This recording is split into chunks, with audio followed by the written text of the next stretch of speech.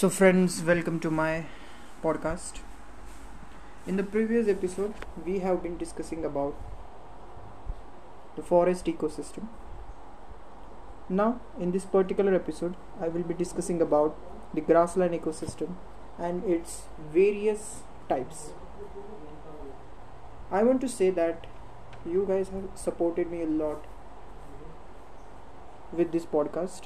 So, we will be covering most of the environmental issues and how to tackle these environmental issues in modern day, right? So the issue of environment is really important, and to tackle this issue is most important thing in today's world. Now let us discuss about some of the important things regarding grassland ecosystem. The grasslands are found where rainfall is about 25 to 75 centimeter per year, not enough to support a forest but more than that of a true desert.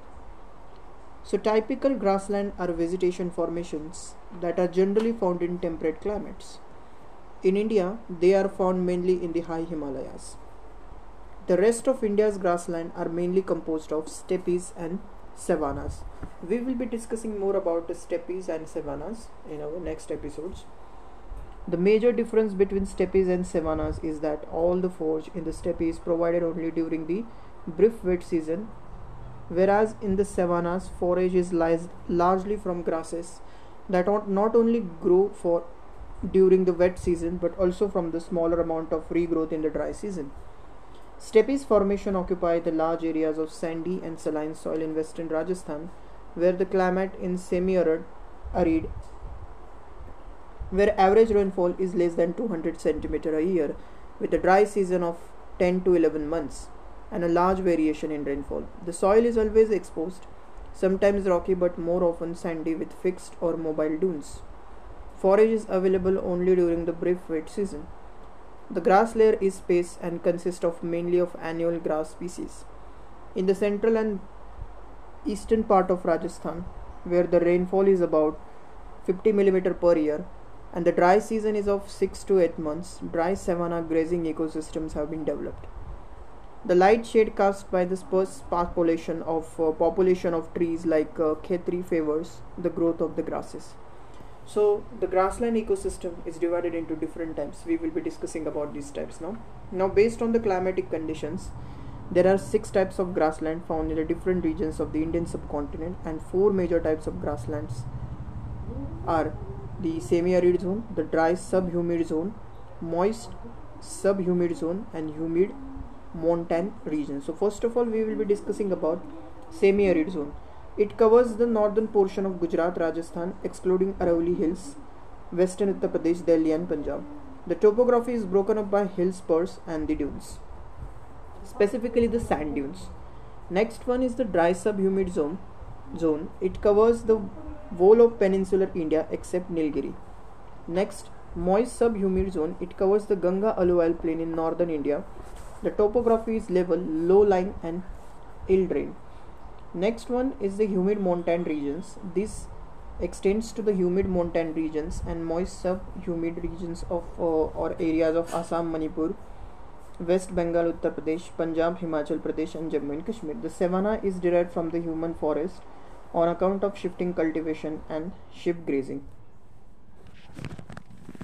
Apart from that, we will be understanding some of the other types of the grassland ecosystem, and this is gonna be very important to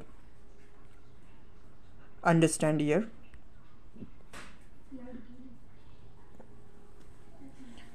The patch of the land is used for raising crops for 2 or 3 years and the yield is modest. This area is abandoned and is left to recover the fertility, and the same practice is repeated elsewhere on a fresh piece of land.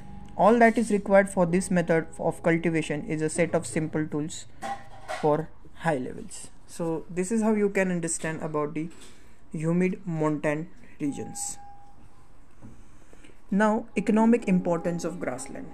So there is some importance on the perspective of economics. India teems with animals of all shapes and sizes, from the buffaloes to sheep, and there are millions of them. The livestock wealth plays a crucial role in Indian life. It is a major source of fuel, drought, power, nutrition, and raw material for village industries.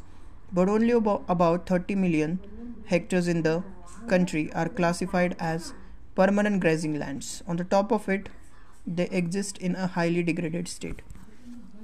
Grassland biomes are important to maintain the population of many domesticated and wild herbivores. Indian Grassland and Fodder Research Institute, Jhansi, and Central Arid Zone Research Institute, Jodhpur.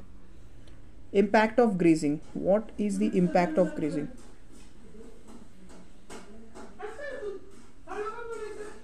Due to heavy grazing pressure, the quality of grassland deteriorates rapidly.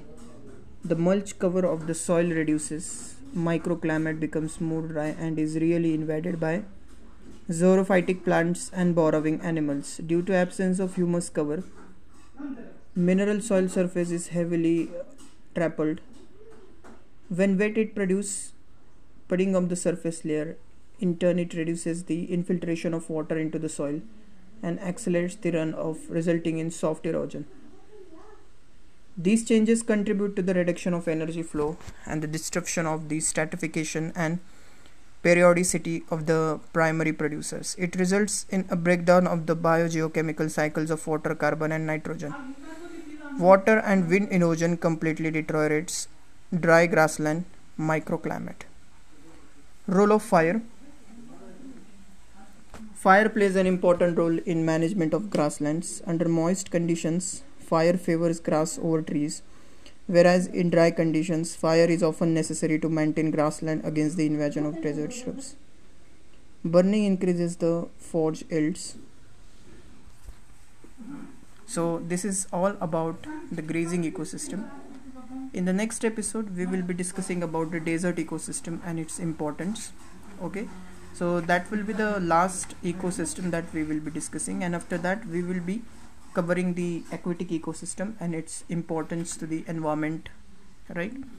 So this is all about my side, and I hope you enjoy this podcast and it will help you to understand the concept of ecology and environment better. So in the next episode we will be discussing about the desert ecosystem. Okay, so that's it. This is all about. Thank you so much. Okay, thanks a lot. Thank you so much.